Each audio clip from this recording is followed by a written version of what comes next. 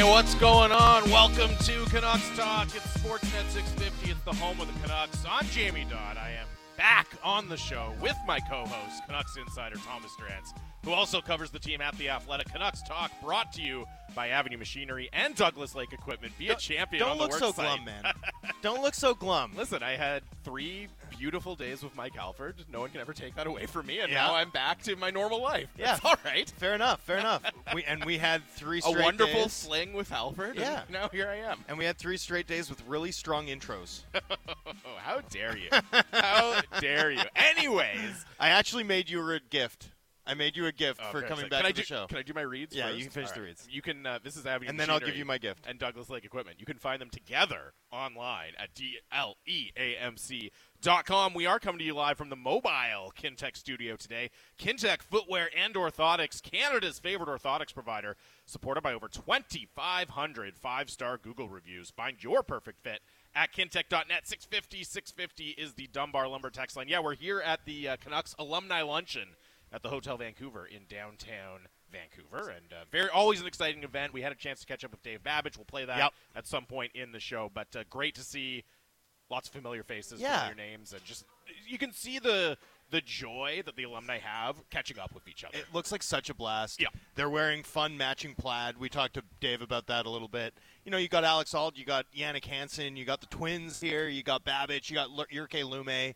You know, lots of conversation, lots of laughs. Mm-hmm. You can just see how much it means to this group of former Canucks to be able to get together and give back. And that's why these events are always so well attended, right? I mean, this matters to all of the people who used to wear Canucks colors and still represent the organization so well in retirement. Lena, you got to be on Aldi wrangling. Yeah, we got to get Aldi. We got to get Aldi here whenever there's a break in the proceedings. We can't let Aldi be this close to a station broadcast. I know. And not bring him on at some point. When I went and wrangled Dave, I thought long and hard about it, but Ald looked like he was like locked in conversation. So I was like, I'll try later. I don't want to interrupt him. All right, Jamie, okay, I got you a gift. I'm very excited. So the first show I did with Josh Elliott-Wolf, who filled in admirably. Josh is a great young broadcaster. Killed it. You know, he comes on, he's like, "Welcome to Canucks Talk," and I like lost my mind. I was like, "Wow, what a strong intro!" What? I lost my mind. So I decided to ask Dom and Victor, our producer back at the station, to make me a supercut of Jamie intros. I thought we could play it to welcome you back. I'm sorry for the ambush, but I wanted to play it. Victor, are we ready to go on that? Can we play the Jamie supercut? Hey, what's up? Happy Friday. Hey, what's going on? It's Canucks Talk. Happy Monday. Oh, boy, what's going on? Welcome to Canucks Talk here on Sportsnet 650. What's going on? Welcome to Canucks Talk here on Sportsnet 650. What's going on? Welcome to Canucks Talk here on Sportsnet 650. Hey, what's going on? Happy Friday. Welcome to Canucks Talk here on your home of the Canucks, Sportsnet 650. Welcome to Canucks Talk. A bunch of really good intros. A bunch of really strong intros to the show. That's an intro. That's way better than What's Up. Oh, it's good to have you here, buddy. What's Up. That is way better. Huge improvement. Welcome to Canucks Talk. Come on. You know what, though? I just wanted to hear it because when I heard them in quick succession, I thought, you know that professor who walks into the class wearing like a different color shirt but the exact same khakis and says the exact same hello in the exact same way every time. Hello. Yeah. That's you. Hello. That's you. You're so consistent. I missed your consistency. Well, here's the thing. It's great to have you back. I'm not going to waste mental energy on coming up with like 25 different ways to open the show. 2 is good. Two is a good. Is what's up for me? What's up or what's going on? I don't need any more in the rotation. This, by the way, is how you know I missed you. Yeah. Clearly. No, we haven't done a show together. It's in good a to have week, you back. So I'm stoked to be back on my normal sleep schedule. That's always big after you finish the morning show shift. All right, we do have a lot to get into today on the show. As we said, we're here at the Canucks Alumni Luncheon, so you'll hear our chat with Dave Babbage at some point in the show, probably around the 1 o'clock time slot. Hopefully we can wrangle a couple of other guests to join us here at some point. But as I said, lots to get into here today on the show. We can start with the game last night. Canucks lose 5-2 to the Flames in Calgary, and this is an interesting one because the fatigue thing is so real, right? It's undeniably a part of what went into last night and the performance last night. The Canucks obviously didn't play well. They're, full value for a 5-2 loss. And, Tocchet after the game spoke about, yeah, they're fatigued, but there are ways you can kind of learn to play tired, things you can do to manage your game and increase your likelihood of earning points, even when the schedule is in a really tough place for you. But and that's fair, and I completely understand Tocchet's point of it. I also just kind of look at it and think, you know what, eventually the schedule travel, it catches up with every team in the NHL at some point, right? Like, you're not going to go a whole season without the schedule catching up to you and start putting you in a really difficult spot and you coming away with a loss at some point. Yeah, well, the thing is, more than anything too, Jamie, is you have to learn to play tired because guess what? There's no relief in sight, right? Like, the next week, as much as people from outside the market tracking Vancouver's, PDO Mirage and on, have focused on the difficulty, the fact that it's the Sharks twice, and we've laughed about the Sharks twice, the Kraken twice, the Flames, like, this doesn't shape up to be the most difficult part of the schedule in terms of the competition, but in terms of the density that they're dealing with, it's massive, right? I mean, it was 5 and 8 yesterday, which included, games in the Eastern time zone. 5 different cities, right? 5 different cities, but also 3 different time zones, right? And then, guess what? They play back-to-back. They play Friday and then Saturday and then Monday of next week, and then Wednesday in a different time zone, and then back to the Pacific time zone to play back-to-back. So, tonight's a 3 and 4. Like, that's just as hard as a back-to-back, especially when you're now going to be looking at tomorrow. Yeah. They play Saturday, Monday, Wednesday, and then Friday, Saturday. My calendar's all mixed up because I don't have my usual co-host this week. But I'll get it together. No, so, but, it was 5 and 8 last night. Well, it's going to be 6 and 10 tomorrow. Yeah. Right? And then 7 and 12, right? And then 8 in 14. And then you've got, by the time you face the Sharks in San Jose, a game that we're all saying should be relatively easy, that's a 7 and 11 stretch. Like, that's a brutal strip of games here. So, yeah, I mean, Tocchet's commentary about needing to learn how to play tired, like, it's essential. You need to figure out how to grind out some of these wins because the rest is not coming on the horizon. And that said, I don't think we should get too up in arms about this team with the results that they've had, dropping one in Calgary. That's a tough game, and the Flames are better than they've shown. I'll add another element to the fatigue and the schedule aspect of it all. Like, there has to be an emotional hangover from the game against the Islanders on Wednesday night at Rogers Arena, which is just this incredible, Bo Horvat's returning, and there's a lot of probably conflicting and difficult emotions there. You come back, you win it in overtime, just like this, and it's not an excuse, right? Like, part of being a professional athlete is figuring out ways to get through those things, but again, you have to be realistic. They catch up to even the best teams at some point. So to me, it's even a little bit more difficult than just back-to-back, 5 and 8 in a different city because the game you were coming off was so potent, so emotional in that way. I think there's some things that are unreasonable to be concerned about. For example, the Canucks losing to Calgary, that who cares? You're going to lose games. This team's not going to be if they maintained their pace, they'd be a 130-point team. Like, guess what? We all know that that's going to be difficult. I do think there are some valid things, though, to see in that game and be a little bit concerned. Like, I've been talking all week about how Vancouver hasn't really been controlling play well enough when their top 6 forwards are on the ice. And we saw that again last night. Like, the Flames had a massive territorial edge when JT Miller and Elias Pettersson were on the ice and outscored them 3-0. Now, they're not going to get outscored 3-0 every time. This team still has the outs that are Thatcher Demko's, he's going to start 60 games and also is incredible. And also this power play is an absolute A-bomb. So, there's ways that this team can still grind away wins, even if their, top 6 isn't filleting opponents on a regular basis in terms of their territorial control. But if your sights are set at more than the playoff bar, if they're set at Vegas and LA at the apex of this division, well, right now, over the course of the entire season, Miller and Pettersson have both been outshot on the ice 5-on-5. That's a tough way to live. You're not a contender if that's happening with your top 6 on the ice. And the trend line on both of those lines is actually pretty concerning. So I think there are things we're beginning to see. This club's ability to generate offense 5-on-5, their ability to control play with their best players on the ice, that are, trending in a direction that I think, and concerning is not the right word, because again, I still think this team's good and has enough strengths to overcome that to some extent. I'm not predicting disastrous regression, but if not controlling games regularly with your top six on the ice, I think it's really hard for us to suggest that you're trending in a direction of being like a legitimate contender or even a legitimate, contender for your Pacific Division crown. Yeah, and it has been interesting, really. The bottom six forward group has been pretty consistently their best lines over the last, 6 or 7 games here, and that's with guys coming in and out of the lineup and the lines kind of getting juggled. They've gotten really, really good performances from those two bottom lines, but you're right, and I think there's been a lot of speculation about Pettersson's health, how close to 100% is he, and how much is that contributing to what we're seeing? And then I think the other thing to monitor is with the Miller line, Miller's form at center, and also, look, Phil DiGiuseppe, that's a really great story. That's, is he what you want in a top six line? And really, that's been their first line for much of the year in terms of usage and deployment and matching up against the best players. So I think it's just starting to see a little bit of the, okay, hey, if you can eke out those minutes, that's great.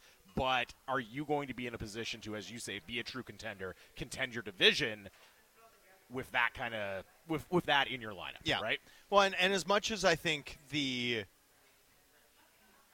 much as I think to some extent I wonder, does reality set in a world where, after that run of games, Nashville, St. Louis, right? Nashville again, the Rangers, Dallas, right? Like that. San Jose is in there. The sort of culminating in Edmonton, and this team was playing outrageous hockey. Yeah. And we were on the shows talking about things like, JT Miller's defensive play at center, right? Wow, what have they stumbled into with this Phil DiGiuseppe, Miller, Brock Besser line?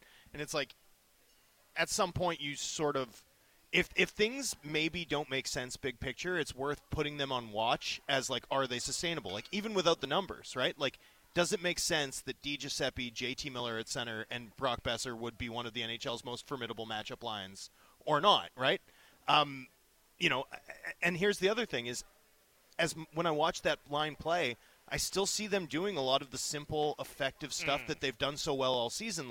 My eyes aren't detecting the same slippage that I'm seeing in the underlying data. And that makes me wonder how much of it is breakouts. The Canucks have attacked with 5-on-5, this 5-man unit. Hronek, Hughes with that Miller, DiGiuseppe group. And I think as we've seen a little bit of slippage in play, if not results, because the Canucks still have 6 points from their last 5 games, so they're still playing well. Still a 60% point clip. Yeah. But I think as we've watched that trend in a certain direction, one thing I've noticed, it doesn't feel like Hughes and Hronek have been automatically out of their zone, right? Every time the puck's gone back there, the way that they were, certainly in that stretch when this team was playing at their absolute best. And I wonder how much of that in particular is what we're seeing in the underlying numbers is maybe some softness or a lack of, talked about puck management. And I wonder if that's what he's seeing, is that maybe there's just not as much cleanliness in the club's exits, and that's forcing them to spend a little bit more time in their own end and giving up a few more chances. I wonder how much of that, and now this is just really recent to the last couple of games, but as we start to see the depth issues and the injuries crop up, in particular on the blue line. Because I think if you look at forward, the forward depth is in a really, really good spot on this team. Linus Karlsson comes in well. He was good. He was good. Yeah. And and you think about the other options that we haven't, Studnicka didn't He come does in. some stuff well, right? Well, and Karlsson, we can just touch on Karlsson. It's his debut, and on his birthday, that's awesome. Karlsson, even going back to training camps, preseason, the last couple of years. Yeah, he's looked good.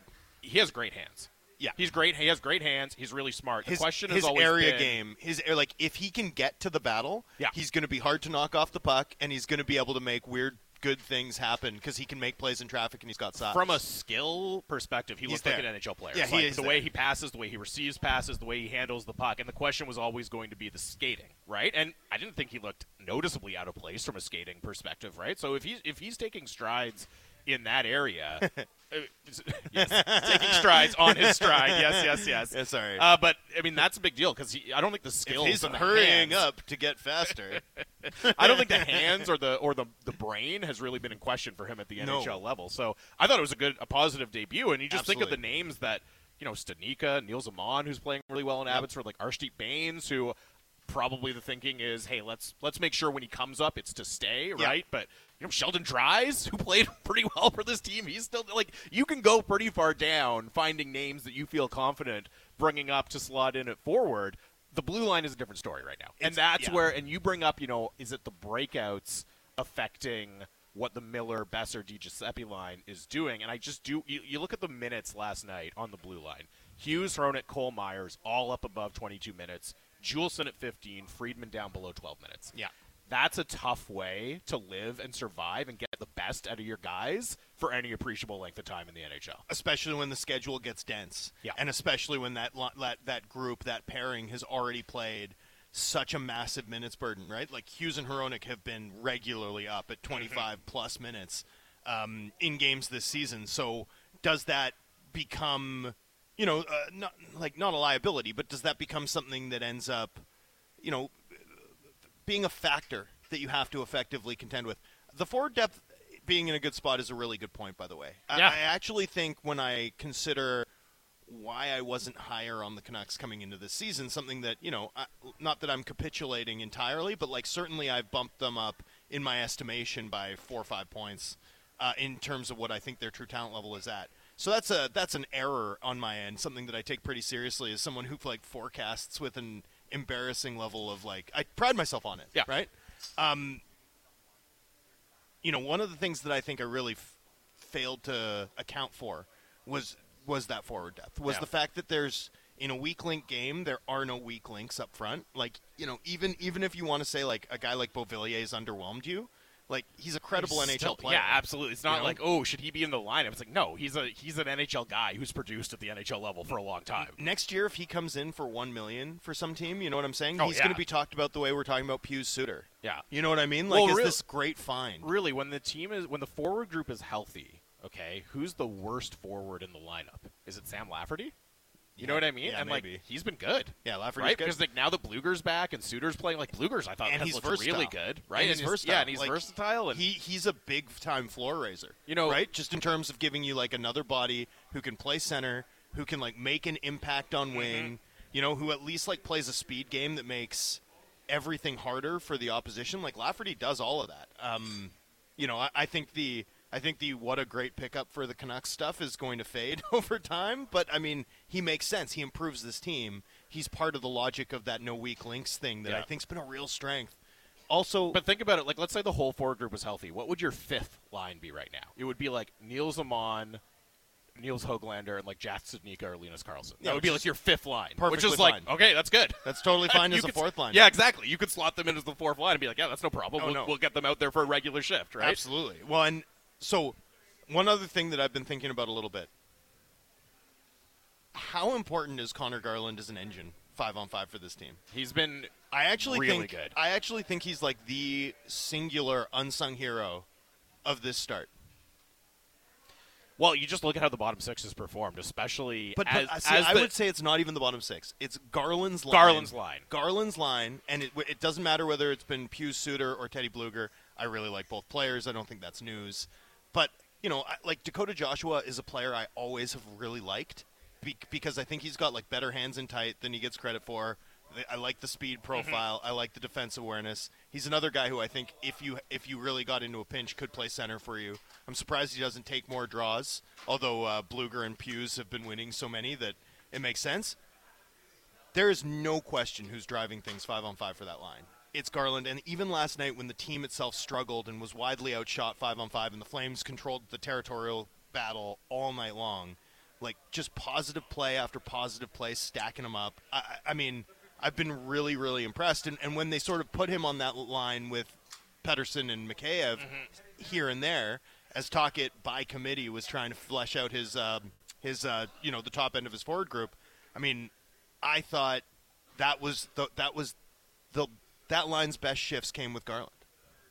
He's been good, and it's really in the role which it was pretty easy. Like it's what he did for Tocchet last season after Tocchet came in, Yep. right? You put him on the third line, and he's going to drive offense, and he's going to drive that line. He's going to be the guy who's making it work for that line. And he just kept on doing it. He's been doing it this year. I thought this a little bit against Toronto when I was watching the Toronto game, and beyond just sort of thinking about it from the big picture of, like, I'm going to use this game to try and explain what I'm seeing from a regression standpoint a little bit better, which was the column I wrote. Mm-hmm. The other thing I did sort of think was, in contrast with what Nylander and Marner, for example, were able to do for the Leafs in that game, and Robertson, too, to a lesser extent, it sort of got me thinking, like, with the way that Kuzmenko's played this year, and thankfully he should be in the lineup on Saturday, it looks like. Mikheyev, who's been such a monster defensively, but, isn't the most creative force offensively. DiGiuseppe, Besser, Garland, Dakota Joshua, on and on. Like, does this team, and it's so odd to say because we've talked about the lack of weak links on the forward group, right? We all know that the needs are more pressing on defense. Mm-hmm. But to take that next step as a team is one of the things this club's going to need down the line, like a little bit more dynamism, creativity off the wing. And I know that's wild, given how much money is invested there and given how we've taken for granted the fact that this team has enough wingers. But I do think, again, as we raise the bar, as this team has earned us raising the bar and sort of judging them on a different standard, judging them based on the standard of, like, can they win the Pacific? Can they be a contender? That's something that stands out to me. And I think, again, magnifies the importance of the Lekaramaki story that we've seen unfold over the course of this season in the SHL. I want to get back into that conversation at some point, just about in terms of raising the bar and what this team needs to really take that next step, because I think it ties into the Pettersson contract discussion, which we're going to get into in the next segment. But I did want to read a couple people texting in about Akito Hirose. Rich in Cloverdale says, hey, guys, do you agree that it's time to get Hirose in the lineup? I'm sick and tired of giving up on puck movers because of their lack of size. And Dino writes, it's a real indication of what the coaching staff thinks of Hirose, that they preferred getting Friedman into play on his wrong side when he'd already been scratched on the right side. Is it size, fitness? It seems logical that Hirose could slot in for Soucy. What do you guys think? And I should note, Soucy was recalled by the team. Carlson goes back down. Hirose, sorry. No worries. Hirose was... Hirose Soucy. Yes. Hirose Soucy. You're doing the old David Letterman bit. Yeah. Hirose Soucy. Meet each other? Yeah. What was it? It was Uma and Oprah. Oprah, yeah. Classic. Such a bad Went over well. Yeah, everyone loved it. Crushed it, Dave. I love old Oscar stories, man. But they send Hirose. They recall Hirose. Are you a big Oscars guy? I wouldn't say I'm a big Oscars guy. No? I don't mind it, but I'm not like, ooh, it's appointment viewing. Oh, okay. You know what I did love was when they screwed up and they announced La La Land. That was fantastic. That was hilarious. That was an That's amazing an moment. all-time Oscars moment. Absolutely. Well, and that also happened with Marissa Tomei. Well, people think. Just never got discovered. Pretty confident. So they bring Hirose back up. Just let me say what I'm going to say. Sorry. They bring Hirose back up. They send Carlson down. That means very strongly suggests Kuzmenko's going to be good for Saturday. Yes. I did think it was I thought it was a little surprising, one, that Hirose came up over Wolanin. Now, Tocchet mentioned that Wolanin, it was 50-50. Might be banged up. Wolanin maybe tweaked something, so that kind of explains that. And I was a little surprised that Hirose didn't go into the lineup, knowing what we know about Rick Tocchet's preference for 3 lefties, 3 righties on the blue line. I don't see how you take Friedman out of the lineup.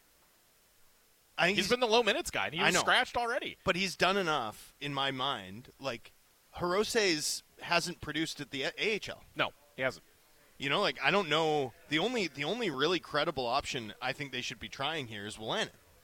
And my guess is that Wolanin's too banged up, and we will see that eventually. It does feel like Wolanin Myers. It smooths things over a lot if you bring Wolanin in. I'm here for Wolanin Myers. Like, I'm not just like Wolanin Myers might help this team get through. Like, I'm here for what Wolanin and Myers can do together based off of what we saw last season. Like, I think Wolanin's good. I think he can help move the puck. He didn't deserve to be on this team based on his training camp. He wasn't at his best, but he's a really good player.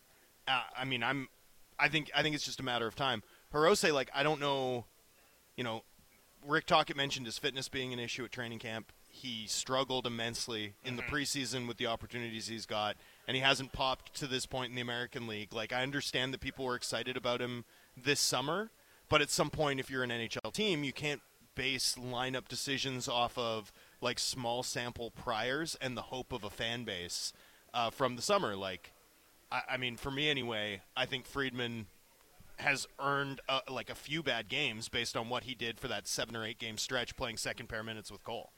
Sure, but Juleson then becomes an option, right? Sure. Like, they were both in the lineup. So I think that's the surprising thing. I don't have Fair. a problem with Friedman staying in. I was a little surprised that both of them were in the lineup. And I do wonder now, I don't know if it's going to be Saturday, but if there is another game where managing the defensive minutes becomes a little bit of an issue, maybe breaking the puck becomes a little bit of an issue, I wonder if they do give Hirose a look at some point. Just because, as you said, like, moving the puck, breaking out, that's the area of need. That should theoretically be where he can help you. But I also think we're going to see Wolanin at some point here for sure. And you are coming up against Kraken, Avalanche, Kraken again. Mm-hmm. San Jose's thrown into the mix, but let's just ignore them. 3 of the next 5 games are against teams that have a lot of speed on the wing, right? Like teams that forecheck hard with a lot of speed on the wing. So if you did see Hirose's like puck moving ability and skating as a real plus that this blue line needs, now's the time to see it.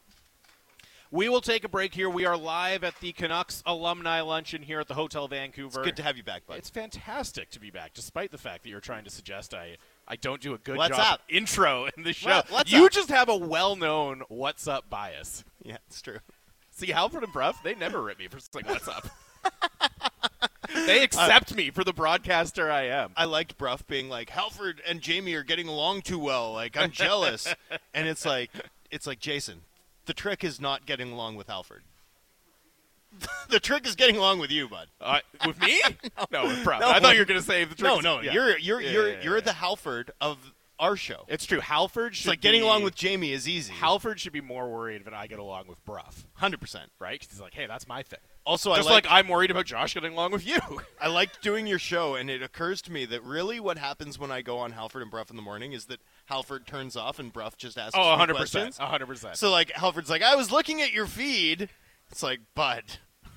Yeah, I might just have to like tell A-Dog that don't book me unless Bruff's there. Bruff has just such a burning desire to talk about the Canucks in a way. Like, obviously, Halford likes talking about the Canucks, but Bruff, it burns in him. So whenever there's a Canucks guest, like you, Batch, whoever, right? Bruff is just like, I'm going to ask the question. I want to ask. I have so much I want to talk about right now. You know, and I was like pretty tired, but maybe next time I come on and it's and there's no Bruff, I'm just going to like talk Leeds football or like EPL betting strategies, or like I'm just going to start throwing curveballs at Halford to keep him engaged. All right, we got to take a break. We got lots to get to. Some fascinating reporting from Elliot Friedman and Rick Dollywell about the Elias Pettersson contract negotiations, which we can dive into next. Keep sending your texts as well. 650. It is Canucks Talk here on Sportsnet 650.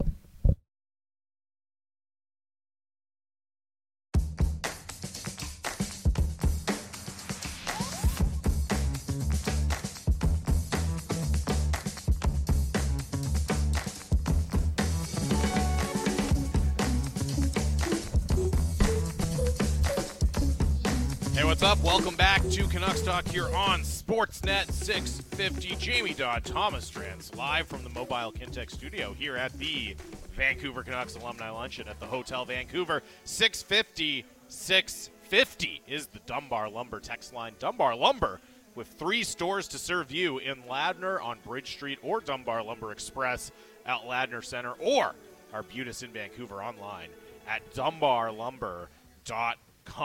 It's been a whirlwind week for the Canucks, Drancer. Obviously, with the Bo Horvat return, just that game. I don't want to say capping off an incredible start, right? Because I think it's a little bit late to be talking about the start. But really, when you win that game and you're first place in the Western Conference and you have the 3 leading scorers in the NHL, like that is just such a magical moment. And then underlying all of this, all the good things happening on the ice, what's really gotten going this week as well is reporting and discussions about the Elias Pettersson contract negotiations, contract extension.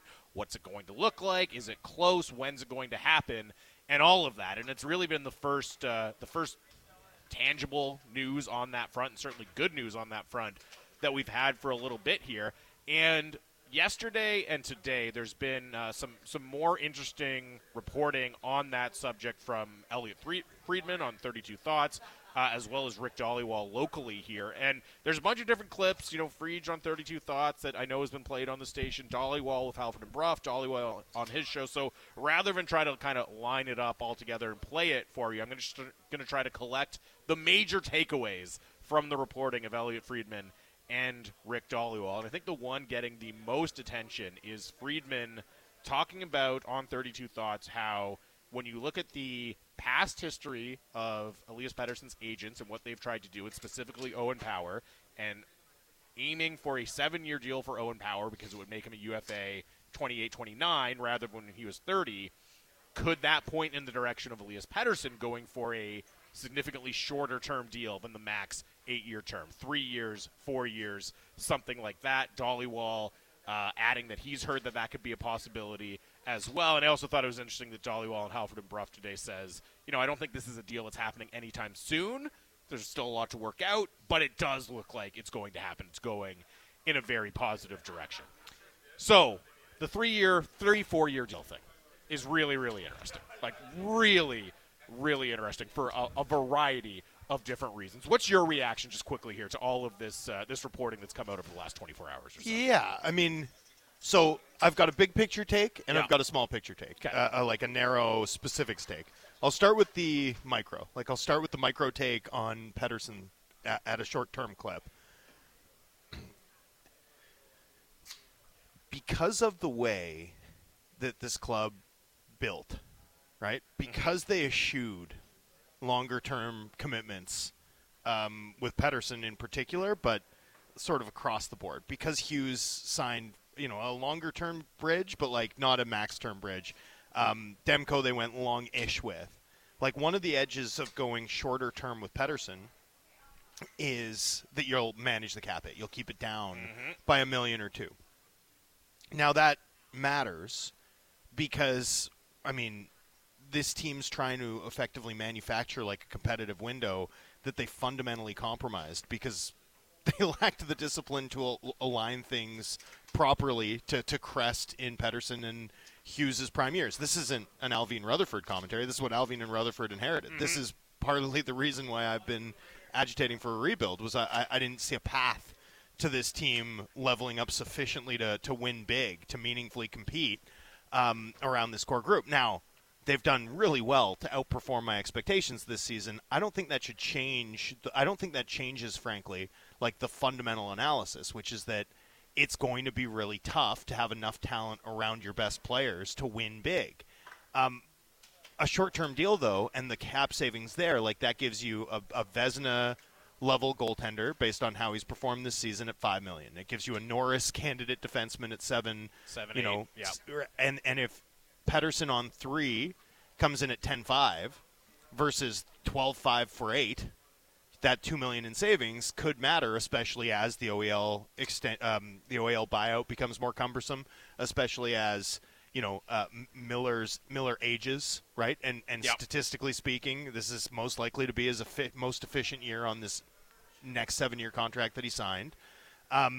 So in terms of giving you a 2 or 3 year runway where you can feel confident that you have elite players at a below market clip, Pettersson for me on a short-term deal fits in with that. Getting him signed matters more to me than at this point getting him. Yeah, you want max term when a guy's 22. When a guy's 25, signing him for 3 years or 4 years, as far as I'm concerned, that contains 0 of those high-risk years in their 30s. You may be in a position where you have to take on more inefficient years should you want to keep him beyond that. But, I think it's totally fine to go short-term with Pettersson. And, in fact, the internal logic of how this team is constructed and where they're at, I actually think makes it probably a better approach than a max-term deal. The thing I would like the most about a short-term deal is we would have absolute 100% clarity about the direction of this team, what they're going to do, and, in fact, what they should be doing in the near term. Yeah. Right? Because at that point, and I was talking about this a little bit earlier. A couple weeks season, ago, yeah. Right? But, this whole idea of trying to patiently build a winner, I don't know that seems so phenomenally difficult from this point on.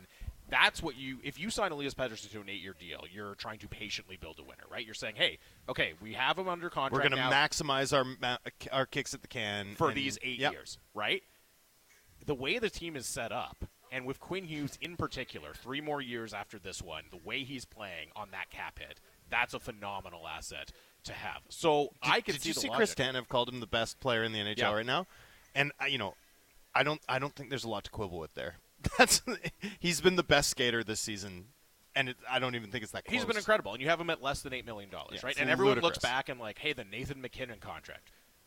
It's not the same length, but like Quinn Hughes at that cap hit, the way he's playing, it's in that conversation as just an incredible asset to build around. So when you have that, and then you also have, like, we're not talking about signing 21-year-old Elias Pettersson to 8 years, right?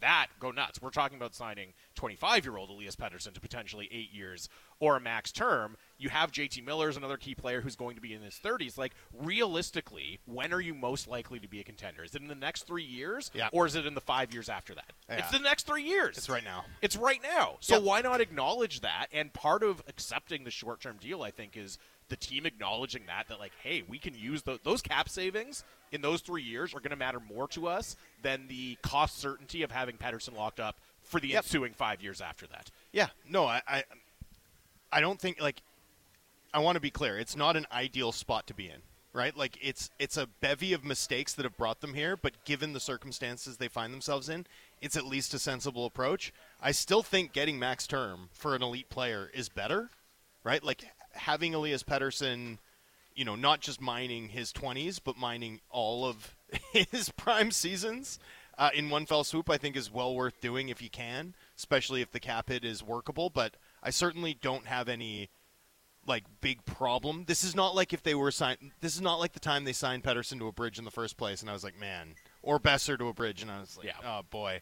I mean, those sorts of deals I really dislike. This one I think is reasonable. The true time where you have to go long term is coming out of the ELC. Yes. Right? Third contract, it becomes a different story. With elite talent. Exactly. Yeah. There's a completely different consideration. And Mike, the urologist, first of all, Nate from Comox says, if PD signs a 3-year deal that lines up with Hughes, these next few years better be fun. And Mike, the urologist from Brockville, says, if they go short with PD, they're going to swing hard on upgrading this roster over the next couple of years then, right? Like, expect Trader Jim to go nuclear. And that's part of what I mean about the absolute clarity about the direction and the strategy of this team. It's like, if you, let's say, we're not saying it's confirmed that it's only going to be 3 years or only going to be 4 years, right? There's other ways this could go.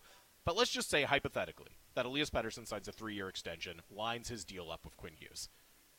There is no future that should be off the table at that point. Like, you are absolutely all in.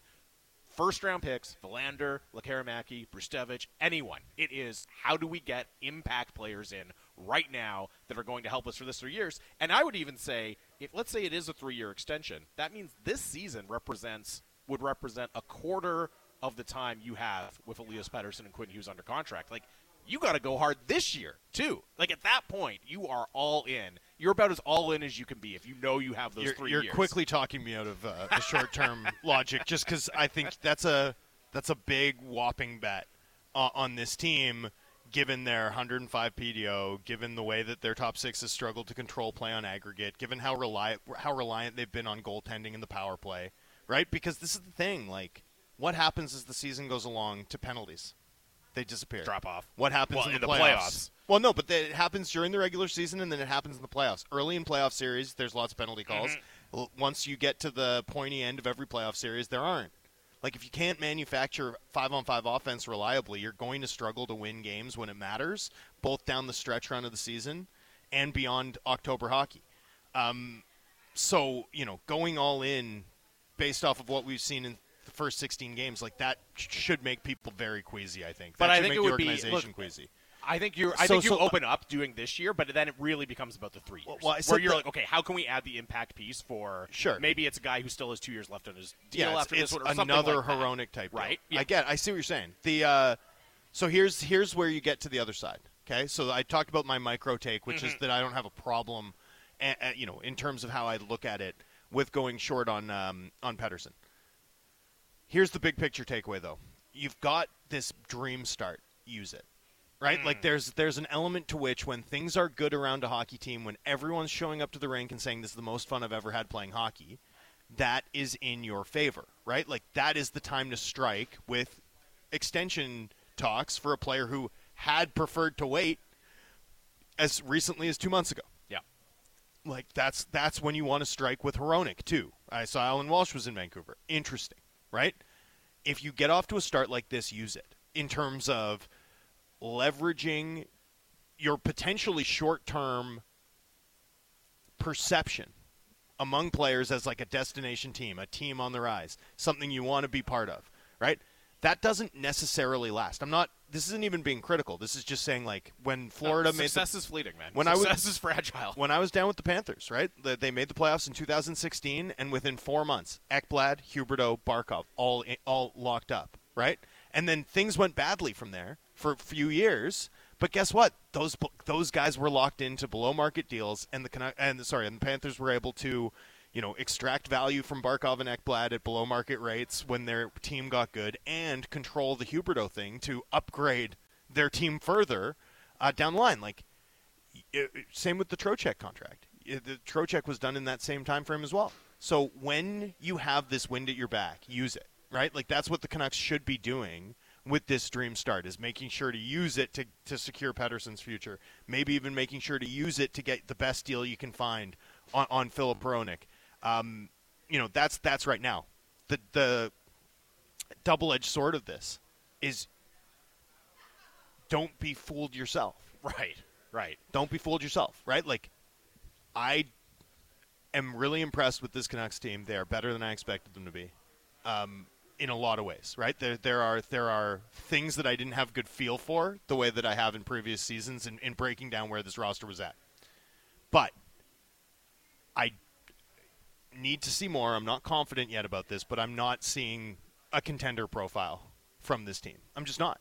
And I think you need to be really sober about the possibility that, this team does not match their form in the first 16 games at any other point over the course of the season, because that's a absolute probability based off the fact that only 7 other teams in the last 15 years have run this hot for this long in terms of how they've outperformed expected results.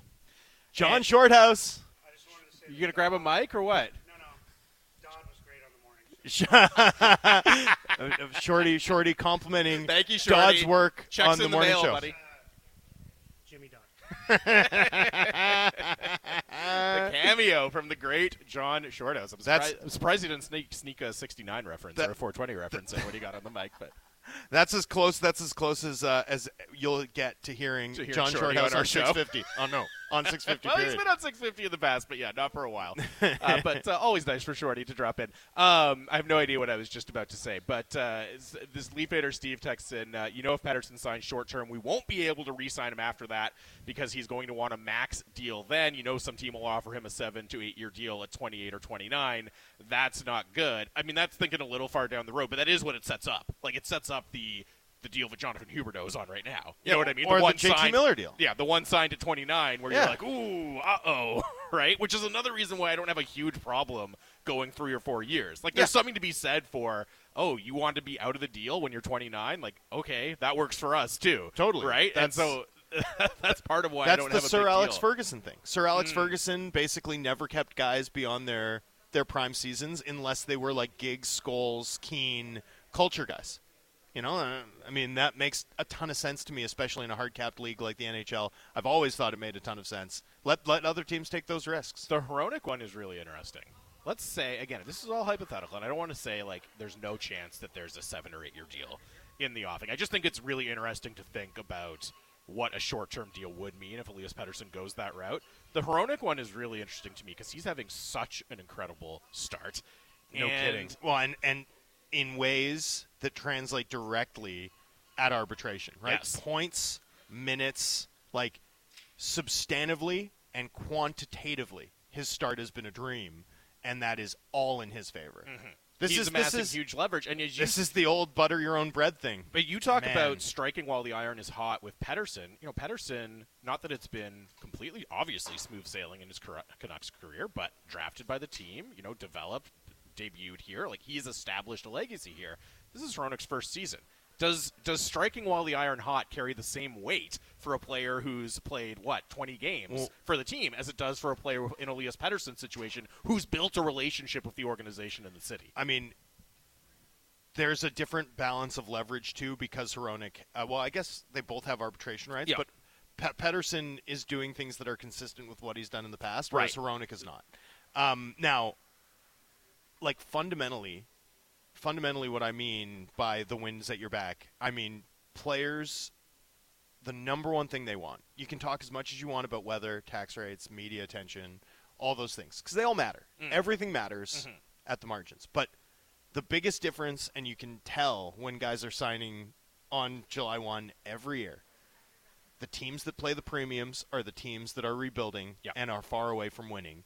And right now, the Canucks can look a player in the white of their eye and say, we are going to win. We're going to go to the playoffs. And their players will believe them, right? Because they are having a blast. You can tell. Like, they believe in this. So that's a huge point of leverage in your favor, and that's the sort of wind at your back that this organization that, again, hasn't hosted a playoff. That it will change probably this April. But, if they hadn't made the playoffs this year, it would have been 11 years away from hosting a playoff game in this building. Right now anyway, this team has the ability to tell guys we are building something that you want to be a part of and have that be believed in a way that hasn't regularly been true. But let's say it is a short-term deal with Elias Pettersson.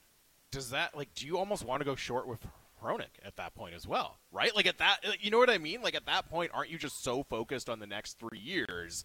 Are you even prioritizing locking up your number 2 defenseman for a lot of years beyond that? And then from Hronek's perspective, though, because Pettersson's in this very rarefied air of players who can very confidently be like, yeah, I'll take a short-term deal because then I'm going to cash in at my next opportunity. Hronek's been amazing.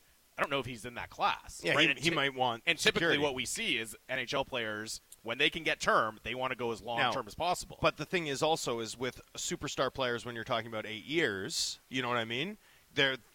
Their logic is, well, I'll still be worth this. What I'm forfeiting with this security is the ability to take one last huge kick at the can in a totally different cap universe in 3 years. Like, that opportunity cost is high. With players like Hronek, you might be able to bring the cap number down by offering that security. Right. So there's also a different. Almost like the Uyghur deal. Yeah, it's different balance of incentives. He was so good last night, by the way. Honestly, if they sign Pettersson short term, Mackenzie Uyghur. I know, but go get Mackenzie Uyghur. Huh? That's what I know. I brought this up a few weeks ago. Yeah. And you were like, "Ooh, I don't know," but I was thinking about the sick. Pettersson short term thing, and I was watching Uyghur last night. You could see that goal though scored when he's on the left side of the ice.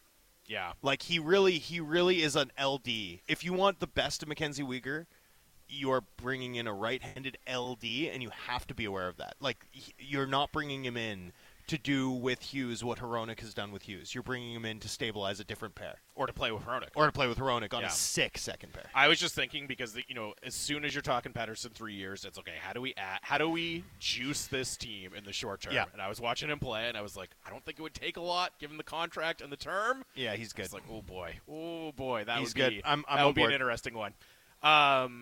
This text comes in. Hronek is still in lust with Vancouver. He has no idea how bad things can get. Lock him up right now. And I just think the Hronek thing is just a fascinating dynamic. If and when the Pettersson extension gets done, I'm really curious to see where it goes. With Some Hronek. really interesting commentary in this vein too from Chris Tanev on the 32 Thoughts podcast, which I highly recommend everyone listen to since it's a Sportsnet property, and also they do great work. And Tanev obviously is fascinating, and he discusses leaving Vancouver. And, that was the last time. That was the last time that this organization had wind at his back and completely duffed it. Do not waste a hot start like this. And if you can both not waste it in your favor and not buy in too much to it and still respond soberly to it, not be the one who gets tricked yourself, man, that's the sort of moment that can alter a franchise's trajectory. It's Canucks Talk here at the Vancouver Canucks Alumni Luncheon at the Hotel Vancouver. 650 is the Dunbar Lumber text line. Final hour of the show coming up. Hit us up with your texts, and we will hear from our interview earlier. Before the show got on the air, we talked with former Canucks defenseman Dave Babbage. So we'll hear that. Hopefully we can track down another guest or two to make a cameo appearance. Lots more on the other side here on Canucks Talk. Sportsnet 650.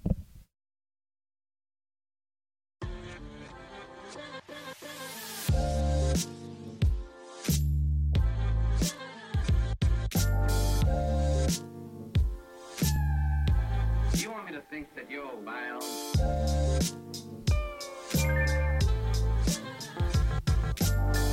The words always throw me off at this one. Always unexpected when it hits there. Moment of panic that something's gone wrong with the show. It is Canucks Talk here on Sportsnet 650. Jamie Dodd, Thomas Drance here, live from the Vancouver Canucks Alumni Luncheon at the Hotel Vancouver. Canucks Talk brought to you by Avenue Machinery and Douglas Lake Equipment. Be a champion on the worksite. Find them together online at DLEAMC.com. We are live from the mobile Kintec studio. Kintec Footwear and Orthotics, Canada's favorite orthotics provider, supported by over 2,500 five-star Google reviews.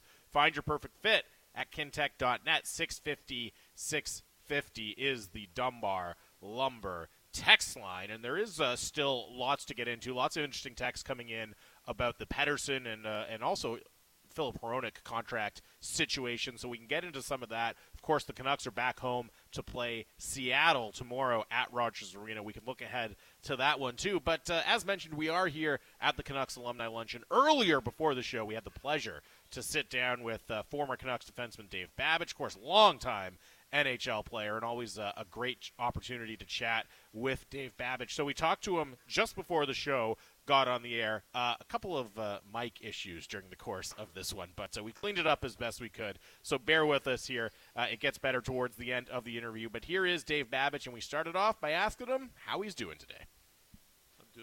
Doing good. We heard at the luncheon, beautiful day outside. You know, it's a big day for our alumni bunch. For sure. Yeah, just tell us a little bit about what this event means, and more than this event, really just how active and what a big part of the community and the kind of the team, the alumni group is for you. Well, first of all, the luncheon is one of our big fundraisers throughout the year. We have a few of them, but this is one where we can get a lot of people in, in the same same room. We got Finn here. I don't know. I was wondering what that smell was. It smells like herring or something. Anyway. Or whatever he's eating. Well, he's enjoying the luncheon, so he's definitely pickled. Yeah, there you go. Yeah, that's right. Yeah, the bar's right there. It is one of our big fundraisers. We're usually due north of, we probably net over $100,000, and it's big for us because first of all we try to do as much in the community as we can. Canuck Place, Canucks Autism Network, Boys and Girls Club, all our scholarships that we do throughout, BC for boys and girls, that continue in hockey and education. So yeah, it's a big deal for us, but it's the same thing. We don't these functions are kind of spread out throughout the year, and so a lot of the guys that come in for this, our alumni and our membership, we don't see for 3 or 4 months at a time. So it's kind of nice to touch base again, and it's kind of our sanctuary to kind of visit and have a couple beers with each other. And of course, the beer, we don't have to, but it helps. It helps. Yeah. Dave, you're all wearing matching plaid today. Yeah. Can you give me the Cole's notes on that? Well, it almost looks like we're all going to Stanley Park to chop some trees down. I don't know what the heck but it was more just to kind of identify the alumni. I was kind of on peripheral of the committee, but I wasn't part of picking these. But they're actually very nice. Yeah. I know in past years sometimes they would bring in the European cut, and I'm not as small as I used to be. They were a little tight, but these are good. These are actually really nice. Did you ever wear a European cut, Dave? No. Well, you know what? I did, but that's when I was younger, and I was maybe a little dumber, I guess. I don't know. Well, you look great in the shirt. Well, thank you. Yeah, you'd fit in well on Main Street. And anyway, wanted to ask you, because this team, what we're seeing from this Canucks team right now, especially how their defensive play is leveled up, it is standout. And you were, on a short list of best lockdown defensemen this franchise has ever seen. When you watch this Canucks team play, what are you seeing in terms of how hard other teams have to work to generate those scoring chances? Well, I think defense. It's always been a team defense, and I think if everyone's on the same page, it certainly works a lot better. I know I was lucky enough here. For most part, I played with Gerald Didick, and Gerald's a tough bugger, but could play the game too, and we just got along so well. So we kind of we clicked there, and it's no different than what's going on with Hughes and some of the other guys. Cole's there. I mean, they brought in some guys that, not that anyone else didn't know what they were doing, but these other guys have the experience that they're used to kind of enhancing their partner's play or just to read off them. So there's the communication is just a little bit easier. The Canucks have always had some good young defensemen that could always play the role, but the problem with that is when you're interchanging things, you just don't get used to playing with somebody, and hopefully there's some continuity there, and I think that's what's happening. And like I said, the forwards are coming back and doing their job. So when a goalie only has to make one save, it makes it a hell of a lot easier for him. You use the word continuity there. How important is that for a whole team, but specifically for defense partners as well, to kind of learn how to play together and read off of each other over the course of a season and then multiple seasons, getting a chance to stick with each other? Well, I think it's great. I think it's it's the same with, and nowadays it's a little bit different. Somebody has a bad practice and they might not be playing the next game, which is ridiculous, I think. But in saying that, if you know that you're going to be playing with a certain person every time or just about every shift, and things do change, but if you know you're doing it, that's how you prepare. And if you prepare like that every game, you're just going to get better and better as a group. And I think that's what's happening. I think there's there are some interchangeable parts on every team now, but I think it's, that they minimized it a little bit, and I think more than past years. So I think that's what's happening. You were a really prolific offensive defenseman, especially early in your career. What was the process like as you got farther on in your career and got more experience in the NHL of learning to balance offensive production from the blue line while also making sure you were taking care of the defensive responsibilities of the position? Well, first of all, when I got drafted to Winnipeg, it was the worst team in the league. So, what they told me, and in junior I was fairly offensive, but that wasn't my whole game. But they, we were a weak team, put it that way. And so Bill Sutherland was our defensive coach, and he just says, just go every time you get a chance, try to create something. And so you do. But I was the worst minus in the league, and there was guys that were close to me. But that's what that leads to. And I think. If I was on a different team, maybe a little stronger team, I would have learned the defensive side a little quicker. So it was easy to be offensive. It really was. But now you're counting on everyone else to be backing you up. And if there's a breakdown, you're screwed basically. But then it took a few years, and it's just like with Hughes. Not that I'm comparing myself with Hughes, but I could play too. But if we did some of the stuff he was doing now, we'd never play. Right. Because they would bench you. But that's just the way it was. You could get your points, but there's more to the game than that. Now, I mean, he's doing such an excellent job. I think, his best defense is having the puck. Mm-hmm. Controlling the puck, controlling the play. And I think he's, not that he couldn't do it before, but I think he's learning more that he can do that, and that's probably his best asset defensively. He's hit such a high level, and you've seen 40 years of history for this team up close. What are you seeing from Quinn Hughes? Is this the best defenseman we've ever had in this city?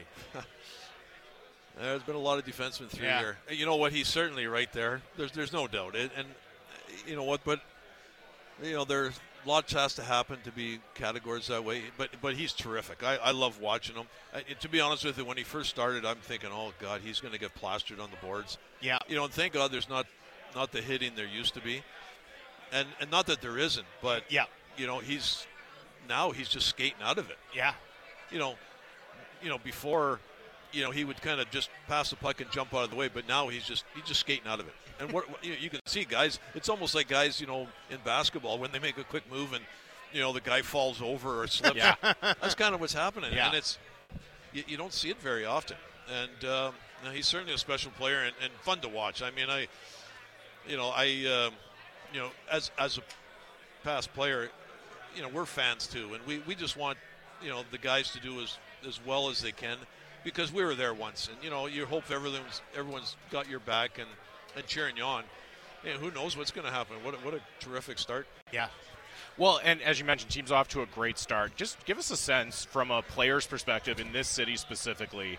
How much fun is it when things are going well and the city's getting behind you? Because we're feeling it, right? We're getting people texting in and talking to us about how excited they are to be watching the team right now. What's that experience like as a player when things are rolling and you can feel the city getting behind you? Well, you know what? It's certainly contagious, because it's no different than losing. When you start losing, it is so hard to get out of that rut. But it's the same with winning. You think you're invincible. You think whatever you do, even if you do mess up, you're going to come back and it's not a problem. You're going to score a few goals, get back in the game, and that's what they're doing. Like it is amazing. I know even in the 90s when I was here, we had some really good starts to the season. Where we were like top in the league. But this is good, especially this day and age, because I think they're catching teams by surprise. So we'll see what happens down the road when they're not, when they get their second trip through the league. But when they're going with that much confidence, it's not going to matter what other teams do. It's going to matter what they do. With those early 90s teams, you had fantastic regular seasons, 91, 92, 92, 93, and second round proved to be difficult. Those were good Jets teams and on that you guys ended up bumping into. But the year you break through and make the finals, it was actually a slower season for you until everything sort of clicked after the trade deadline.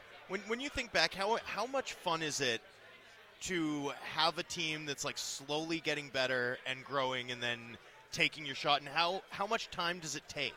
Do you need those few years before you figure out how to win when it counts?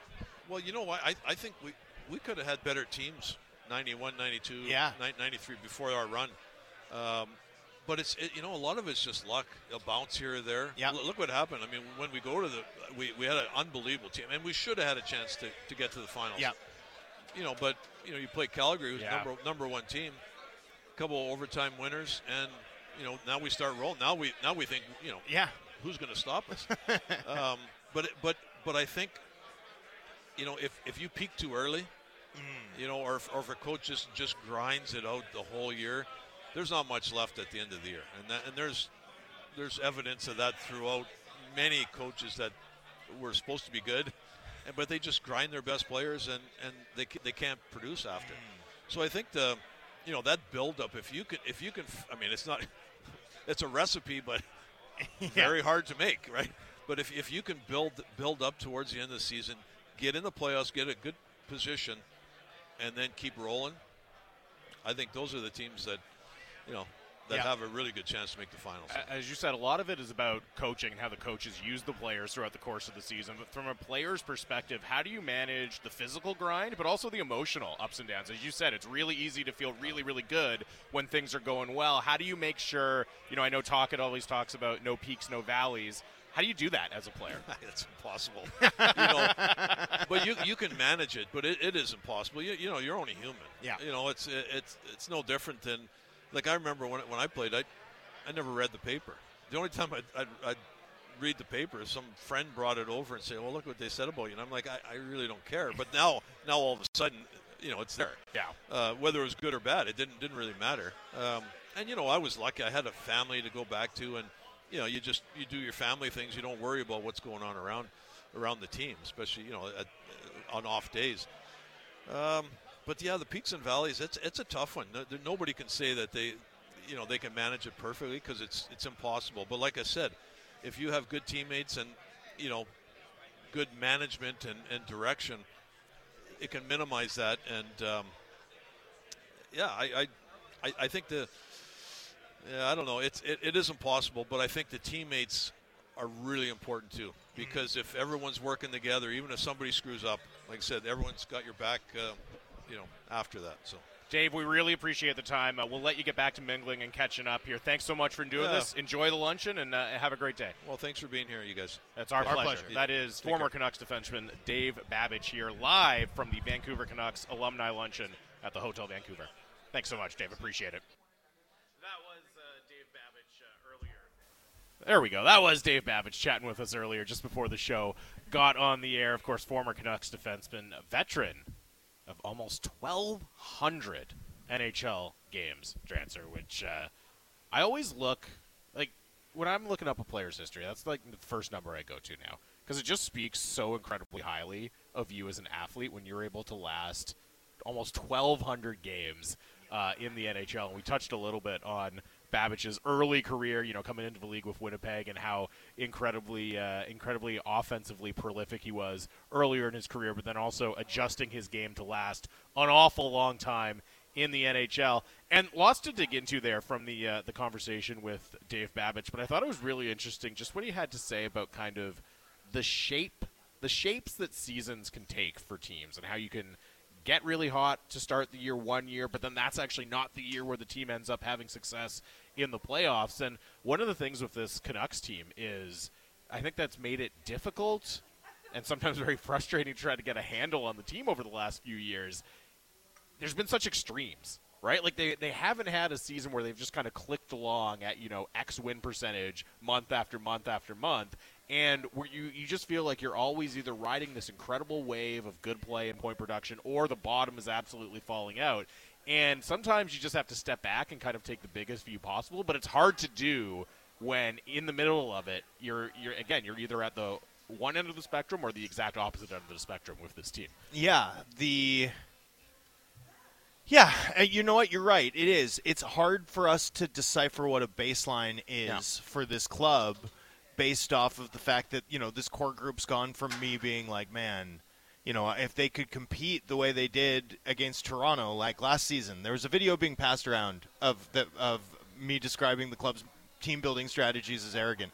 And one of the main takes from that video was me being like, if this team would compete the way they did against Toronto for 50 games, I'd be a lot higher on them. Well, guess what? I think they've competed much closer to that level for, certainly 14 of these 16 games, and that is a huge change from what we've seen in the past. But the point being that this core group's been from one that I really wondered about having, like, do their collective skill sets combined translate to winning?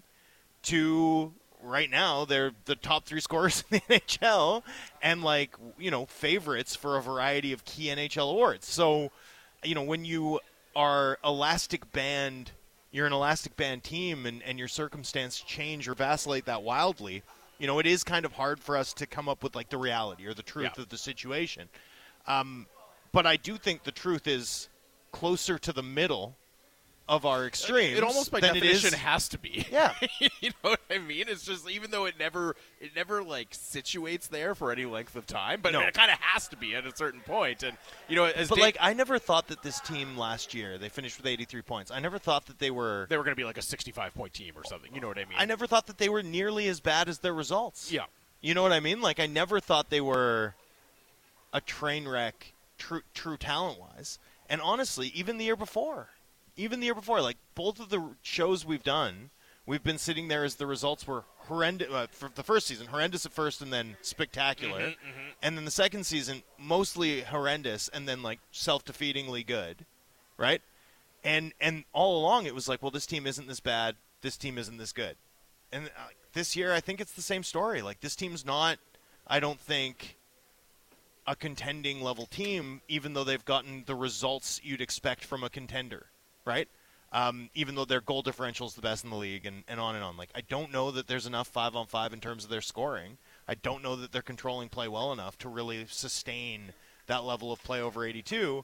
But they'll probably have a run where they play fine and lose some games too, right? Yeah. The reality, it's captured in hockey too by a truism of you're never as good as you look at your best or as bad as you look at your worst, right? I mean, everyone in hockey has an understanding of this. It just feels like it's difficult to actually reflect it in the conversation around a hockey team over the course of a long season. And it's the kind of thing where you look back at teams from 30 years ago, like we were doing with Dave there, you can kind of, it's so much easier when you're removed from the day-to-day up and down of it to, like, get a grasp on, oh, yeah, these teams were roughly this good, right? When you're actually living it, it can be so hard to divorce the emotion from it. And I thought he brought up something really interesting, which was, we might have had better teams earlier in the 90s. And I've always thought that the best version of the Canucks was the I think it's the 91-92 version before Larionov left. Like when you had, Larionov running down the middle of your forward of your center group. Like I always thought that was probably the highest true talent level Canucks team. It was certainly the Canucks team that did the best and sustained the highest level over the course of the regular season, and also outshot their opponents by the widest margin. We don't have shot attempts or anything more granular, but I thought that was an interesting comment because I've always had this pet theory that, in fact, the Canucks' best shot to win a cup had occurred before they actually broke through in the 93-94 run. That said, I've, pitched this at people in the past. I've, pitched it at Trevor Linden, and he'll just, look at me blankly and be like, no. Strong disagree. Yeah, strong disagree. Mike the urologist says, I totally agree about the roller coaster over the past few years, but I strongly feel if they can just win a couple and lose one without being so streaky, it'll be more impressive to me than the heater start they've had. I think any decent NHL team can go on a winning streak. Great teams minimize losing streaks. That's right. And as Dave said, the challenge now is going to be for the coaching staff to make sure you're managing the minutes right, you're managing the emotions right, and for the players themselves. And I agree with Mike the urologist that, if you can do that thing of minimizing losses, right, not letting one or two turn into 3, 4, 5, 6, etc., you're going to have a ton of points at the end of the year, right? That should be job one, is keeping the keel as even as possible and managing those emotions from here for the remainder of the season. If you do that, you're going to be in a really strong position, and you're also going to be fresher and probably emotionally and physically fresher going into the playoffs. Well, and I'd add this: you don't want to give too much life to the strivers. You know, Calgary. How much better? Calgary's now won 4 of their last 6, has points in 5 of their last 6. And are thinking to themselves, the Canucks went on that run, and we just roasted them. Yep. That's a team that I guarantee you is feeling a lot better about themselves today than they have all season. Well, you've got this Kraken team coming in now, and the Kraken have played better of late. They've got some players like Matty Beniers who've been, mired in shooting percentage hell to this point in the season, but are talented players who can make a huge impact, a huge difference here. And you've got, there's a 4-point swing between you and the Kraken right now. You have a 9-point lead, but that 9-point lead gets narrow pretty fast if you drop those 4-point games to them. So it's an 8-point swing over the course of a week because you play them twice. Don't give too much life to the strivers. That's sort of, for me, the key here. For the Canucks between now and American Thanksgiving. Well, and one of the there's so many ridiculous parts of this start, and I mean that in the best way possible, just incredibly good parts to this start for the Canucks. And one of them that got upset last night a little bit was just they hadn't lost to Western Conference teams. So every time they'd been in that position, right, whether it was against Edmonton or, against St. Louis, against Dallas, they were beating those teams in their conference and in their division, and they weren't giving life to anybody who was maybe trying to track them down in the playoffs. And they're going to have a chance to do that again here with the games coming up against Seattle starting tomorrow at Rogers Arena against the Kraken. 650 is the Dunbar Lumber text message inbox. You can get your thoughts in. We'll look ahead to that game against the Kraken and some of the things coming up here for the Canucks as well, and we will take your text. Final segment coming up here live at the Canucks Alumni Luncheon. It is Canucks Talk on Sportsnet 650. Big opinions and good bets. It's the People's Show with Bick Nazar. Be sure to subscribe on Apple, Spotify, or wherever you get your podcasts.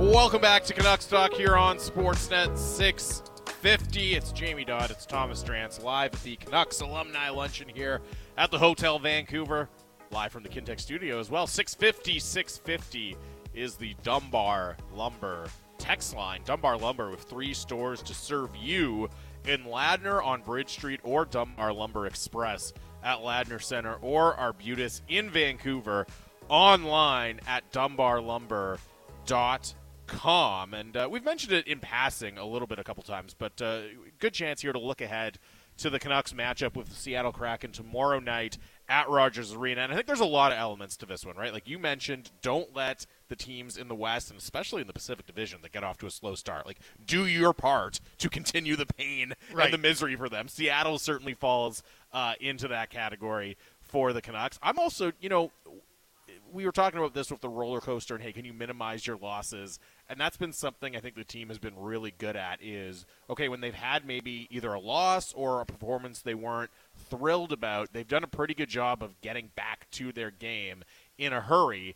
And, yeah, as much as you can point to the fatigue and the schedule and the travel in Calgary last night, as Rick Tocchet alluded to, there were still things they could have done differently in that game. So for me, it's just as long as keep that trend going as long as possible of, okay, hey, we didn't have a game we liked, but we're going to get right back to it. Tocchet has done such an amazing job of pulling those strings and pushing those buttons. That's been a huge positive for the team so far. So I'm looking for that one as well. And then, I got to say the other thing, and we were talking about it in the first segment, not necessarily seeing the same level of territorial dominance from JT Miller and his line with Brock Besser and Phil DiGiuseppe that we were earlier in the season, and maybe that's partly their play, maybe it's partly the blue line. I feel like this would be a great chance for the JT Miller line to have a signature game as part of the Canucks as a whole, getting back to their identity, for that line to have a real identity game. Not that there aren't very talented players on the Kraken, as you mentioned, Matty Beniers. We know what Jared McCann can do as a scorer, but I do feel like the burden of being the top matchup line is a little bit reduced against a team like Seattle that does it more with the depth than the extreme high end, which some of the other teams have. Yeah, although, you face this Beniers group, or maybe the Canucks will identify Jan Gord as toughs. So it'll depend a little bit there. But you face this Beniers group, and with the way, you don't want to be a get-right spot for them. No. I mean, Beniers, last I checked, was minus 15 on the year. It's really minus 10 if you look at just 5-on-5, which you should. His percentages, he's the anti-Canucks. His PDO is 92. Nothing has gone wrong nothing has gone right for this guy. And what's sort of odd about it is when Beniers came in, right away, he had this preternatural swagger. And Dave Babbage talked about this a little bit, right? The idea that winning sort of builds on itself, right? It gives you some swagger, gives you some confidence. You're playing the Islanders and you're down 3-1 and you still feel like you're going to win, right? And losing does the opposite, right? All of a sudden, everyone's gripping their stick. And, and I think that's partly why we see such extreme results in this league, especially here. Especially here, but especially early in the season. It can take teams, sometimes teams stumble a bit, stagger early, and it takes them a while to find themselves, and oftentimes it's too late. Yeah. Oftentimes it's too late. Which is why getting on the sort of run that for the Canucks to run as hot as they did for their first 15 games, there's 2 times that you ever, there's 2 really valuable times for it to happen. One is in the playoffs. Yeah, that helps. That's pretty good. That's the best time for it to happen. But the second is when it happens for this team. The start, yeah. Now this team has buzz in the city. This team has confidence. And Beniers is going to have to sign Elias Pettersson, which was up in the air. Totally. No, it's right? incredible. Think about it. Yeah. No, the value of this start, regardless of how much you buy into it, is through the roof, to the moon. But for Beniers and the Seattle Kraken, right? It's been the totally inverse of that story. It's really been a struggle, and it's going to be hard for them to find their footing. In midstream. You don't want to be the get-right spot. More than anything. No, you don't want to give them a leg up here. And that's the thing. You don't want to give them the glimpse of hope or the glimmer of hope, right? No. That, hey, we just beat Vancouver. Hey, we're starting to close the gap on them. We have them again coming up here next week. We can do this. We can see the good times starting to come here. You don't want to be that team. And I do think, you mentioned the matchup. that's going to be an interesting one because it's not as clear-cut with Seattle as it is with so many teams, right, where there's a clear number one line with the best players on it that you want to go against. My guess would be that we see Miller, Besser, and Giuseppe matched up with the Matty Beniers line, which usually has Jared McCann and Jordan Eberle, because I would almost think, and then Seattle's probably fine with having Yanni Gourde out there against Elias Pettersson, too. You know what I mean? So I feel like both teams will be like, okay, yeah, that's fine. We're not going to work to get away from those matchups. They'll just fancy their chances. Fancy their chances. That's probably who they would want Yanni Gourde out against anyways. But, yeah, JT Miller in that line, I think this is a good spot for them specifically, for the team as a whole to lean on the Kraken, and for JT Miller in that line specifically to have a really big game in that one tomorrow against the Seattle Kraken. 650 is the Dunbar Lumber text line. We were talking a little bit earlier in the show about the Elias Pettersson contract negotiation reports and rumblings and the possibility of going short term, and also as part of that, okay, what implications, if any, does that have for the Filip Hronek RFA contract negotiations? Brendan and Nanaimo text in, there's no chance that Filip Hronek gets the same or more money than Quinn Hughes. And I think this is going to be a really interesting dynamic, right? Quinn Hughes is at 7.85, obviously, and we talk so much about the internal salary cap structure for teams and what an incredibly powerful tool that can be in the right circumstances. And obviously it doesn't apply to Elias Pettersson because he's just in such a different stratosphere he's put himself in such a different stratosphere than anyone on the team is making. But the idea of the kind of positional internal salary cap as it relates to Quinn Hughes and Filip Hronek is a fascinating one. I think it works in the Canucks' favor, but as you said, Hronek is just absolutely crushing his arbitration results right now. Only so much. Yeah, that's the thing. And again, would it apply more to a player who had a longer history with the organization, right? Like I think it's a good shout from Brendan and Nanaimo, but that's just another thing where can the Canucks make it work in their favor, or is the statistical arbitration case that Filip Hronek is putting up right now, if it continues, is it just going to kind of completely outweigh that at the end of the day? It really depends how it plays out, right? Because I mean, we are living in a world right now where Hronek, if his arbitration hearing was tomorrow, he'd have like the best case for a defenseman since Shea Weber. Truly, like his numbers are silly. It's phenomenal. It's silly, truly ridiculous what he's doing. Yeah, so I mean, it's tough. The New Jersey Devils, there was a lot of talk about that with Jack Hughes at 8. Can you go above that for Timo Meier? Well, you have to. Yeah. Can you go above 7.35 for Hronek in a world where he's got arbitration rights and like Noah Hannifin's going to sign for 8, 7.5, 8? I mean, can you really it's hard. It's really hard. Luckily, Quinn Hughes has spent a lifetime around the game and understands that he's on a bridge contract, and if you have to explain that, you have to explain that. I don't think it would. No. I don't think it would, hurt the team chemistry or anything like that. You know what I mean? And you can use these to some extent, but at some point, the market reality gets involved in it, right? Like, Kevin Bieksa talked about this. Remember, Kevin Bieksa had a podcast appearance or something where when the Canucks were prepared to pay him $500K more than Dan Hamhuis, he called Dan Hamhuis to make sure it was okay. Players are always happy for their guys. For the most part. There is a benefit to having an internal structure that you can use to grind guys down, even if you're just able to say we can't pay you more than Quinn Hughes. Just being able to say it and have the player think about it is useful to the Canucks, but it only does so much given the arbitration leverage that Hronek has, especially because of the way he's performed. I think a couple other things that are in play here as well is, one, the value of the deals already on the books as internal ceilings. It starts to decrease the farther you get away from when the contract was signed, right? Just because everyone recognizes, circumstances change, the cap has gone up, the player has changed, you know what I mean? And I would look at Colorado, right, with the Nathan McKinnon deal. Mikko Rantanen would have signed his big contract at some point in there, right? And it's not as if Mikko Rantanen's just because Nathan McKinnon's on this historical team-friendly deal doesn't mean I'm going to take the same kind of haircut. So I do think you can kind of the salience of it wanes as the contract goes on. And Alan Calgary says they weren't buying many UFA years with Quinn, though, and that's part of it too, right? As you said, these are guys that are at different stages of their careers. Quinn was coming off his ELC, so you're not getting as many UFA years. It's mostly RFA seasons. Hronek is so much closer to being a UFA.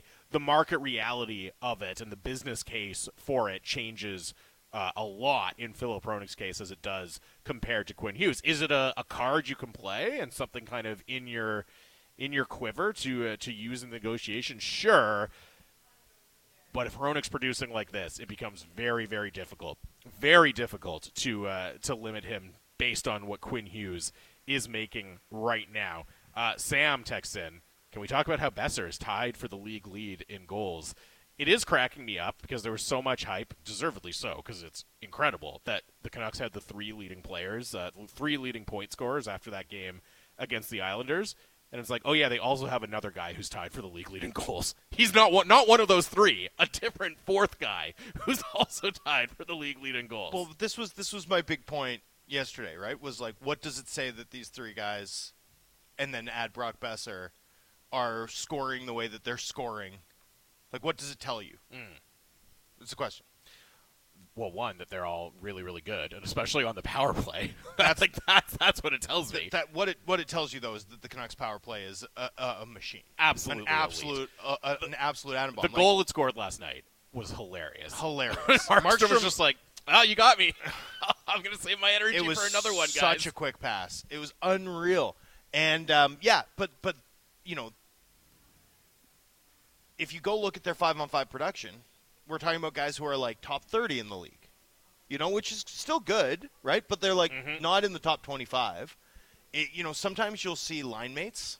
Do you remember like the years that it was like Henrik, Daniel Sedin, Stamkos, Marty St. Louis, and Ovechkin were like the top 5 scorers in the NHL, right? And it's like 2 killer line mates and Russian machine never breaks, right? And what did that tell you? That told you that the Lightning and the Canucks had 2 of the most dominant lines in the league. A defenseman and center and 2 centermen who don't play together, right? That's a product of the success that they've had on PP1, which is not a knock against them because PP1's been a key driver in this team winning games, right? Like this power play is just this power play is at an unconscious level at this point. Like it's just such a massive, massive weapon for this team. It is, and it just plays so perfectly to the strengths of all the players involved as well. Like JT Miller, the combination of his passing ability and his like as we saw last night, and the danger of his shot. Like it's rare to have one player to have 2 absolute weapons like that going at the same time, right? Where you can't cheat either way on him on what he's doing anytime he has the puck. His best power play weapon, though, Jamie, is his brain. Well, sure. Well, that's part of the passing. I mean, it's part of it all. No, he's clinical. He's clinical. He's like absolutely clinical. I'm serious. He's the smartest 5-on-4 player I've ever seen. Really? Yeah. Wow. I'm not saying he's the best. No, but the smartest. Like Ovechkin's probably the most in terms of like increasing a team's expected goals on the power play or whatever, right? Like especially because of the attention he demands, right? Like OV in that spot creates all this stuff for exactly. And then there's guys like Erik Karlsson who are just like one-man breakup machines. Kucherov comes to mind. Kucherov is a genius. Kucherov is also a genius. But Kucherov, I think Kucherov has like more natural skill, if that makes sense. Like Kucherov, I think JT Miller's had to like learn more. I think JT Miller's like had to come further to get to where he was. So I'd give him, but yeah, Kucherov, Miller. Yeah, now that you bring up Kucherov, I'm a little like, ooh, maybe it's Kucherov. But yeah, those 2 are conductors, like absolute symphonic conductors. Yeah. On 5-on-4, I don't think there's many players I've seen who are just like smarter, more nuanced in their understanding, and more disciplined about attacking and just like simply taking what they're given. Like that's what JT Miller does so well. Well, and that's the thing, because as I'm talking about having both the pass and the shot going, because you see a lot of guys who get the puck on the half wall and are conductors in terms of passing, right? Like obviously like Henrik Sedin, but you think about like Joe Thornton or somebody, guys who it's like, I'm a wicked passer, and I'm not trying to take anything away from those guys. Like that's an incredible weapon to have on the power play, and all those guys were super, super successful. But you also knew shooting was like a bit of a last resort, right? They're like, no, I don't really want to. I want to set somebody else up. with Miller, it is truly like his shot is incredible. The way he comes downhill and picks his spot there, and it's so rare to have guys who can do both at the same part. But it's also what shot he takes when and how he takes it, right? The way that he'll recognize immediately if the defense is narrow, right? When you've got the narrow builds, the not the diamond, but the other power play where formation. It's more kind of stacked down the middle. Down the middle. That's when he starts to watch it off of a draw. Puck goes to Miller at his usual spot on the half wall, and if they're stacked in that 2-1-1, Miller will take that downhill wrist shot. If they're not, he's not going to look for it because it's when he has the space off the flank, when they're not cheating out on him, that shot works. And time again, it's like based on the formation, Miller will play it differently because he thinks that's available to him. Unbelievable discipline. And by the way, I talked about my Besser theory. Is Besser perfectly calibrated to this power play because of the failures of the past? And all of these guys will say, when I moved to the net front, JT helped me a ton figure out how to work as a screener, how to work as a passer. This is where I got better. This is why. And I just think he's brilliant. I think he's brilliant 5-on-4. Well, it is interesting. I do still have questions about his 5-on-5 work at center. Sure. And although I was like, man, I think I might be wrong 6 games ago, it's since trended in a way where I'm like, oh, right, maybe I should have been a little more stubborn there. Because I do need to – he sustained it for 45 games, and I was like, okay, we're getting to the point where this matters. But the last 5 have really been tough. And so, I think that's one where we'll just have to watch how it sustains over the full season. My last point on the power play, because I do want to dig into that 5-on-5 concept a little bit, but it is wild to think about how much success he's had there. And yet, when that trade happened and they acquired JT Miller, nobody was thinking, okay, they've just got their conductor on the power play, right? That was just not we didn't think that was going to be this major a part of his game, and he's always played on the power play, starting out in the net front. But to see him grow into this role and add all of these dimensions and impact the power play to the degree that he has when, again, it was not as if that was the calling card of his game when he arrived here. It's been really, really, really impressive. And this one comes in. We were talking about Besser and him leading the league in goal, and somebody texted him, Besser's play has been so meh, though, 5-on-5, it hasn't been good. I don't know if I would quite agree with that because, again, there was a stretch where that line was having truly really, really impressive results and underlying numbers and all of it, process, anything you wanted to look at. They were playing really, really well, and I still think Besser has been good. I do think it's completely fair, though, to look at the absence of that same peak in terms of performance from that line over the last handful of games, and the Miller at center thing is so fascinating because when you added up all of the things that have gone right so far in the season, right? And you have Demko playing extraordinarily well. You have Quinn Hughes leveling up, being the front runner for the Norris. You have the power play clicking, and then you also had JT Miller playing at that level as a two-way force at center. It was that last bit, JT Miller, that was the thing that was most convincing me to get on board with this team, right? Because all of those other things, we've seen them. You know what I mean? We've seen them. We know Demko's capable of that. We know the power play can be a weapon. We know what Quinn Hughes and Elias Pettersson can do as individuals, as point producers. JT Miller being like that at center almost felt like the key to unlocking a higher possible level for this team. And the defensive results that he was driving felt like the key to seeing another level from this team. And I'm not saying, oh, it's over now, we're not going to see it again, right? But just to me, that's always going to be something I'm keeping an incredibly close eye on because it feels like it's the thing that's going to swing this team's fortunes the most. If he's playing like a two-way beast down the middle, then I think we got to start talking about, okay, what's the ceiling for this team? What's the ceiling for this team next year? When that starts to flag, you're going to get really, really nervous in a hurry. Well, and so the thing to focus on then is not like the last 5 games or the best 5 games, right? Yeah. Within the context of let's figure out what the baseline is, right? Let's do our best to see the reality of it. Over the course of the season, like the underlying profile has worsened so rapidly that he's like sub 46% shot attempt differential right now. Well, if the baseline's not 50%, you're in trouble, given the minutes he plays and the quality of competition he plays against. Like, you need to be winning that matchup or at least coming out even. And then if you're going to be a contender, and you're only coming out even and not winning that matchup, you need to be destroying the secondary matchup with Pettersson, and that's not happening either. Yeah. And that's where like, honestly, this 5-on-5 stuff and the lack of overall 5-on-5 offense, not from a goal scored perspective, but from a chances manufactured perspective, from an OZUP perspective, that's where, like, I think over the last 5-6 games, I'm beginning to see the warning signs where maybe the regression that hits the Canucks could be more severe than I'd anticipated. Right? Like, I still think this team has enough outs between their goaltending quality, their power play, etc. But if your 5-on-5 game looks like this and you're struggling that much to generate offense 5-on-5, then as you move further and further away from October hockey, it can get really, really tough. That's where I need to see this team do a lot more over the next 15 games. If I'm going to be believing in them as, like, whale team good. And if we get whale team good, baby. And if we, to tie it back into the Pettersson short-term conversation, and, I've started to really think seriously about what would taking a swing this year look like in terms of adding pieces in January or February, or adding pieces for the next couple of years if you can by trading futures.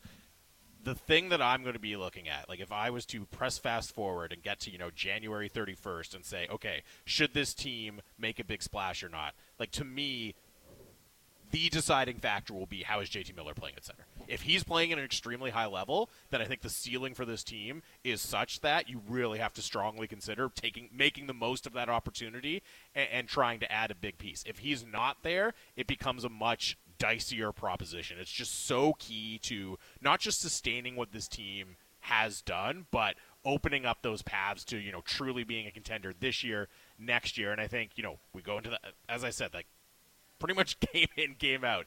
This is what I'm going to be focusing on, is where is that form? Where is it stacking up? Because it's really the key to so much of what this team is going to be doing. And, hey, we'll get a chance to check it out tomorrow against the Seattle Kraken. By the way, quickly before we get off the air, like, is this ever going to be a rivalry? Are these teams ever going to be good at the same time?